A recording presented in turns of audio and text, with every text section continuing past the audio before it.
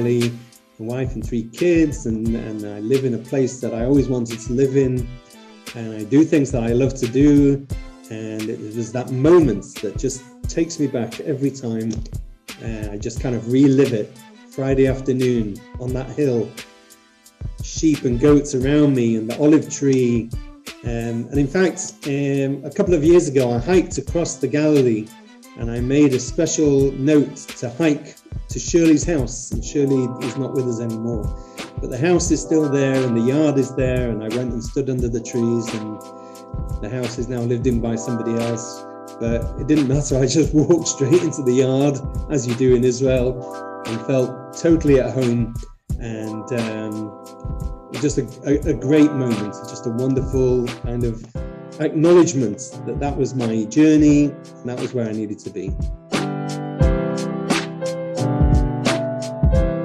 Welcome to Waking Up to Life with Rabbi Josh, a podcast built around conversations with people in the community who have found a bit of enlightenment in their lives.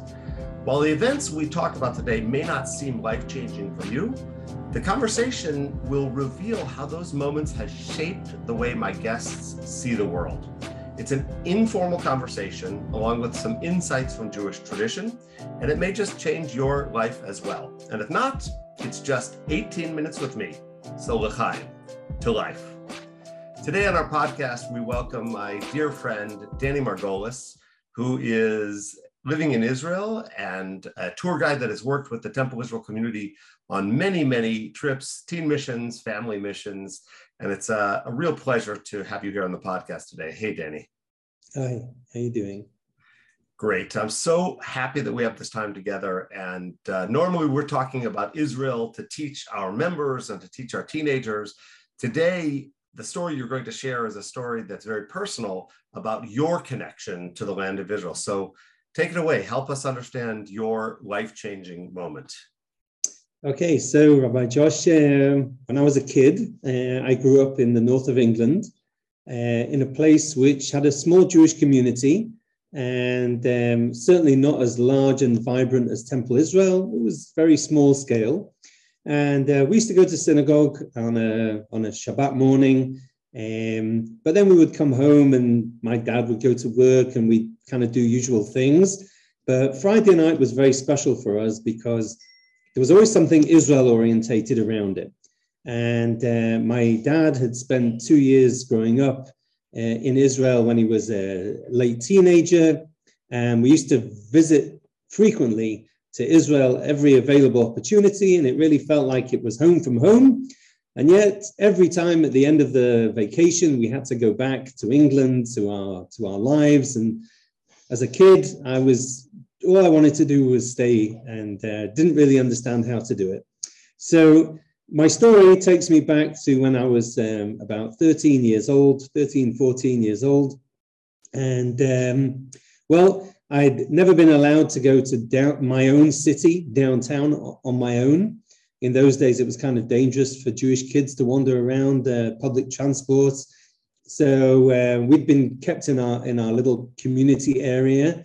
And there we were in Israel, and it was the first opportunity I had to go somewhere on my own. And I wanted to visit a friend of my dad's. So this is a little story about a woman called Shirley, who was a little bit crazy in a good kind of way. And she'd grown up in the same street as my dad in England. And she'd moved to Israel to a moshav, which is a small farming community in the Galilee. And she had 3 kids, 2 boys and a young girl who was about my age, and they were really fun. And they had some goats in the backyard, and they grew chickens for a living, and they grew their own food. And it was a really kind of different life than any life I'd seen before. So after going there with my parents when I was 13, the following year, I decided that it was time to go there on my own. So my dad stuck me on a bus, told the driver where he wanted me to get off, and off I went. A little nervous, I must admit. But after about an hour and a half on the bus, the driver told me that I could get off. And so there I was on my own in the middle of Israel, a new experience. And I kind of remembered the way back to Shirley's house. I made my way up the hill, and within about 5 minutes, I was part of the family and playing with the cats and in the yard and the goats. And, it was really another world for me. Anyway, during my teens, I'd gone through a few, let's say, difficult stages, especially with my parents, who decided that their eldest son was destined to be an engineer, doctor, accountant, lawyer, any of those jobs, when really all I wanted to be was a car mechanic at the time. And that didn't really fit into the way that they saw me growing up. So we had a few kind of conflicts of interest there, and it was really difficult for me to express myself for them growing up. In fact, it was difficult for me to talk to anyone about it except my grandfather, who was a real shining light, and Shirley, who was this person who I didn't really know, but was this open figure, this huge, warm heart of a woman. And she decided to help me out, I suppose. So there we were in her farm, and she basically gave me an opportunity to get out of my system all of those things that were really bothering me. And it involved a lot of crying and feeling like the world was ending. But then she was skillfully able to put me back together by basically drawing out from me the things that I wanted in my life, things that would make me be more me and feel more better about myself. And so after a couple of days at Shirley's, I was feeling great. I was feeling on top of the world. And it was like I'd just shed this skin of woe and distress and kind of dumped it in the yard, in the garbage. And I was free, and my mind was open. And it was a very incredibly elating experience. And even today, I don't quite know how it happened. Anyway, after a couple of days of being at Shirley's, it was Friday afternoon. And Friday afternoon, the sun was setting, Shabbat was coming in. And in Israel, Shabbat is the day of the week. It's like beyond any other day, everything kind of goes into this relaxed mode. And whether you're religious or not, it doesn't matter. Whether you go to services or not, it doesn't matter. It's just this all-engulfing atmosphere, and it was wonderful. And there I was in Shirley's yard, looking out over a beautiful mountain called Tavor Mountain. And the sun was starting to set, and I was underneath the olive trees, and the goats were all around me. And suddenly this voice from inside me, which had kind of been locked away in a hidden place, suddenly told me, Danny, you have to live here in Israel. You've got to be here. And I was like, yes, I have to be here. And that was it. That was the moment that I knew that the rest of my life was going to be spent in Israel. And I would have been happy to just stay there from that moment. But as I was only 14, I didn't really have the full say in things yet. But I came to Israel after high school and during college, and basically at the first genuine opportunity, which was after college, I got on a plane and came to Israel, and I've been here ever since. And every day is a happy day for me. I feel very fulfilled. And even when things are not, 100%, they are certainly 99%. I now have a wonderful, wonderful family, a wife and 3 kids, and I live in a place that I always wanted to live in, and I do things that I love to do. And it was that moment that just takes me back every time. I just kind of relive it. Friday afternoon on that hill, sheep and goats around me, and the olive tree. And in fact, a couple of years ago, I hiked across the Galilee, and I made a special note to hike to Shirley's house. And Shirley is not with us anymore, but the house is still there, and the yard is there. And I went and stood under the trees, and the house is now lived in by somebody else. But it didn't matter. I just walked straight into the yard, as you do in Israel, and felt totally at home. And just a great moment, just a wonderful kind of acknowledgement that was my journey, and that was where I needed to be. It's amazing to hear you talk with the kind of passion. You know, I have the opportunity to listen to you all the time. As a tour guide, you share that passion for Israel, for the history of our people, for the culture of our people. But to hear you personalize it is pretty amazing. And as I listened, I couldn't help but wonder if all of us have actually those moments and maybe we don't pay attention. I'm drawn to the story of Moses, who sees the burning bush, but what the rabbis teach us about that is that it's not that he saw the burning bush, it's that he actually turned to pay attention to the burning bush. So we see things all the time, right? You were in Israel often, but somehow surely opened your eyes to, I guess, what was inside your soul. And I wonder if you still feel that she sort of opened your soul to this new experience in life. Yeah, I think she taught me how to look at things in a different way. And one beautiful example that she taught me on that same visit was she'd had a relationship with her husband which was unsuccessful, and she wanted to be on the farm and he wanted to live in a city, and they didn't really live in the same world. So she told him one day that he should really go. And I think they were both relieved, and off they went separate ways. But she said to me, listen, she showed me a picture on the wall of her house. I see you have some nice pictures on the wall of your room, by Josh as well. And I think we all have pictures in our house that when we hang them on the wall, they are very meaningful for us, because that's why we hung them on the wall in the first place. There was something there that drew us. But after a while, those pictures are kind of there all the time, and we don't necessarily look at them and sort of give them that moment. And she said to me that a successful relationship is like a picture on the wall.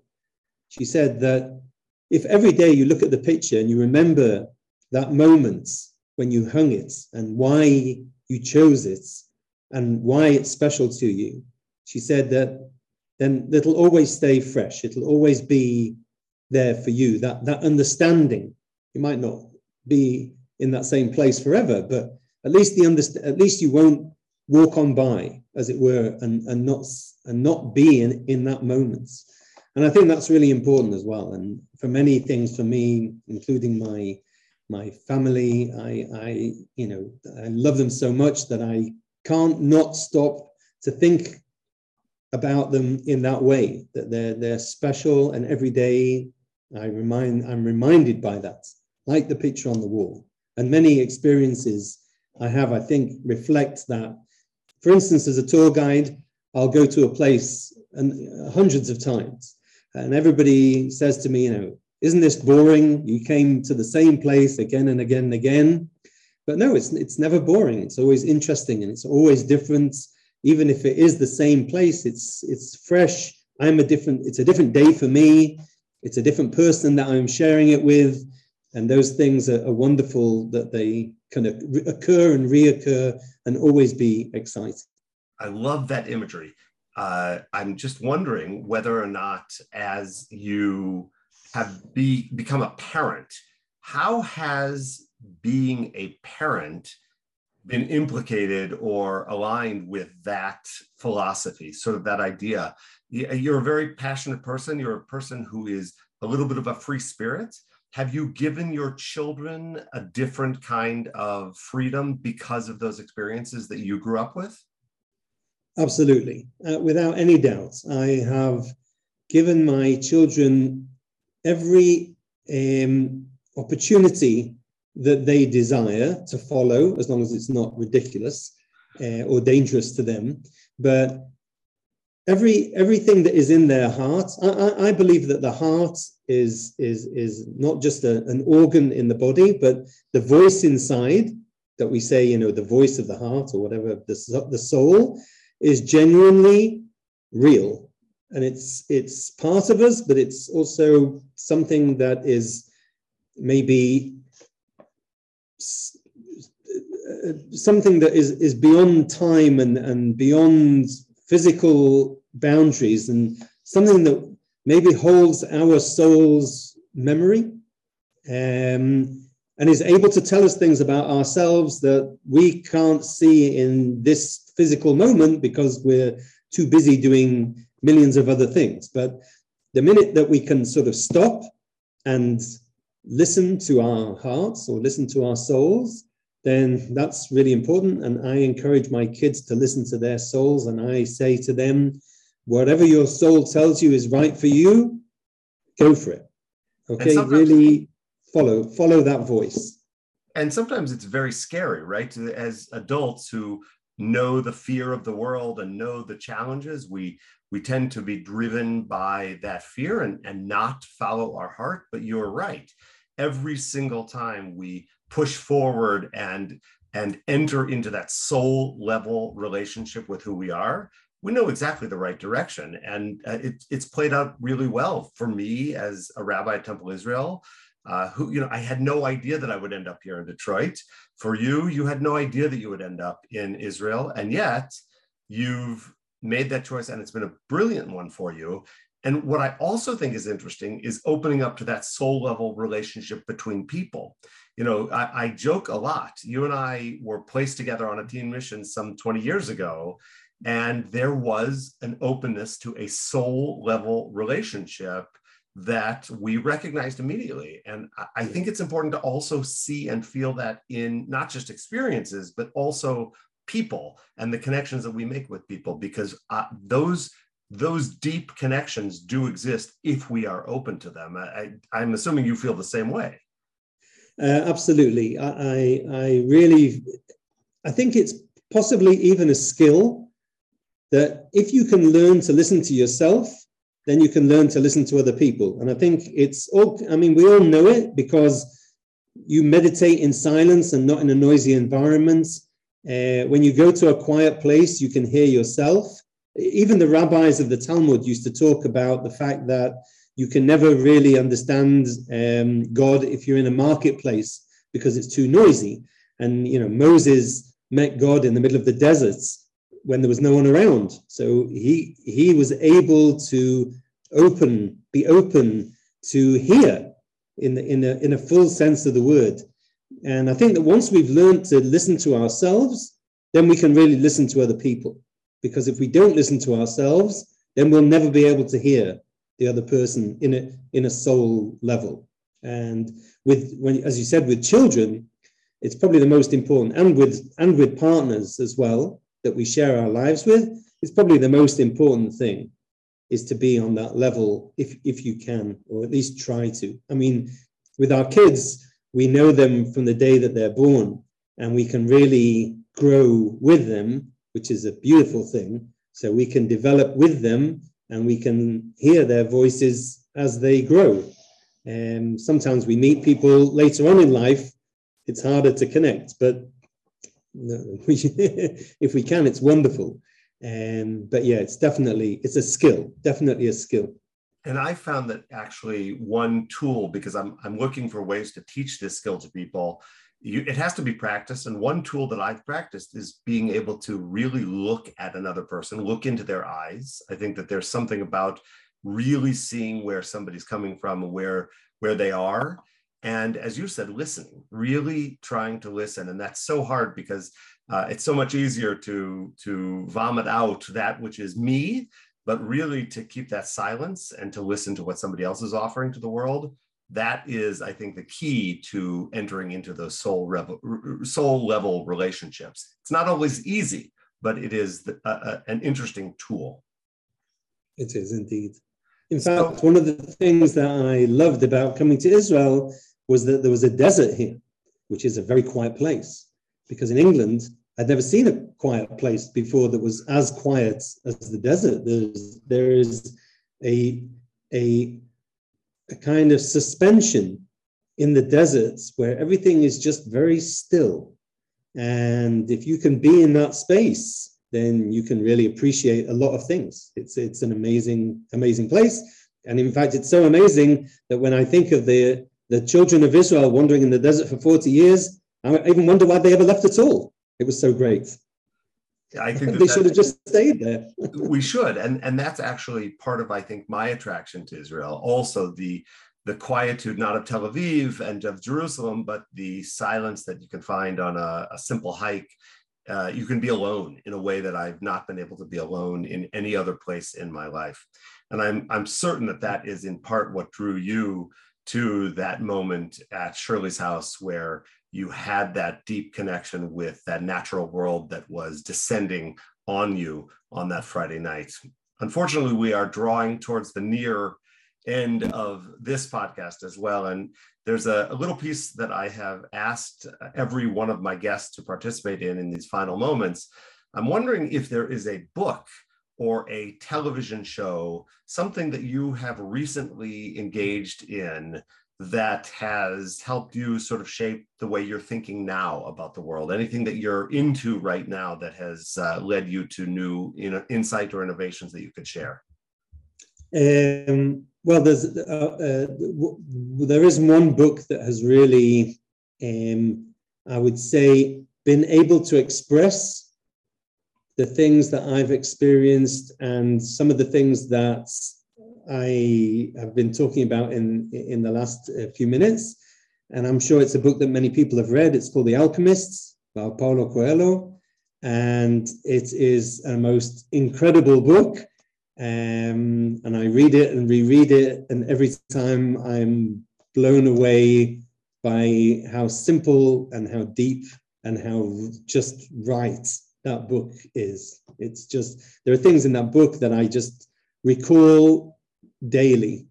And it's a wonderful, wonderful piece of work. So that would be my book. I love it. It's a book that's meaningful to me as well. I don't know if you remember, but it's a book that you gifted my son at his bar mitzvah. We read together. Jacob and I explored the story, and you're right. It is so simple and so correct at every level. Every time I reread it, I literally find myself forgetting where the story will go and then being surprised at the beautiful simplicity of the ending. It is perfect, a powerful, perfect end to this podcast. Danny, it's always good to be with you. It is wonderful to have you on the podcast, and thank you for being my friend. That's my honor, and can't wait to see you, and just sending the big hug to all of the community and everybody who I have met over the years and all the people who I will meet over the coming years. Well, we are looking forward to seeing you. Shameless plug for an upcoming family mission, December of 2022. We can't wait to be together. This brings us to the end of another podcast. I hope that today you learned just a little bit about yourself. I hope you've learned, as you've listened today to my friend Danny Margolis from Ramat HaShofet in Israel, a little bit about how we can access our soul. And I'm looking forward to seeing you on future podcasts. And until then, continue to wake up to life every day. L'chaim. Thank you, Rabbi Josh. L'chaim.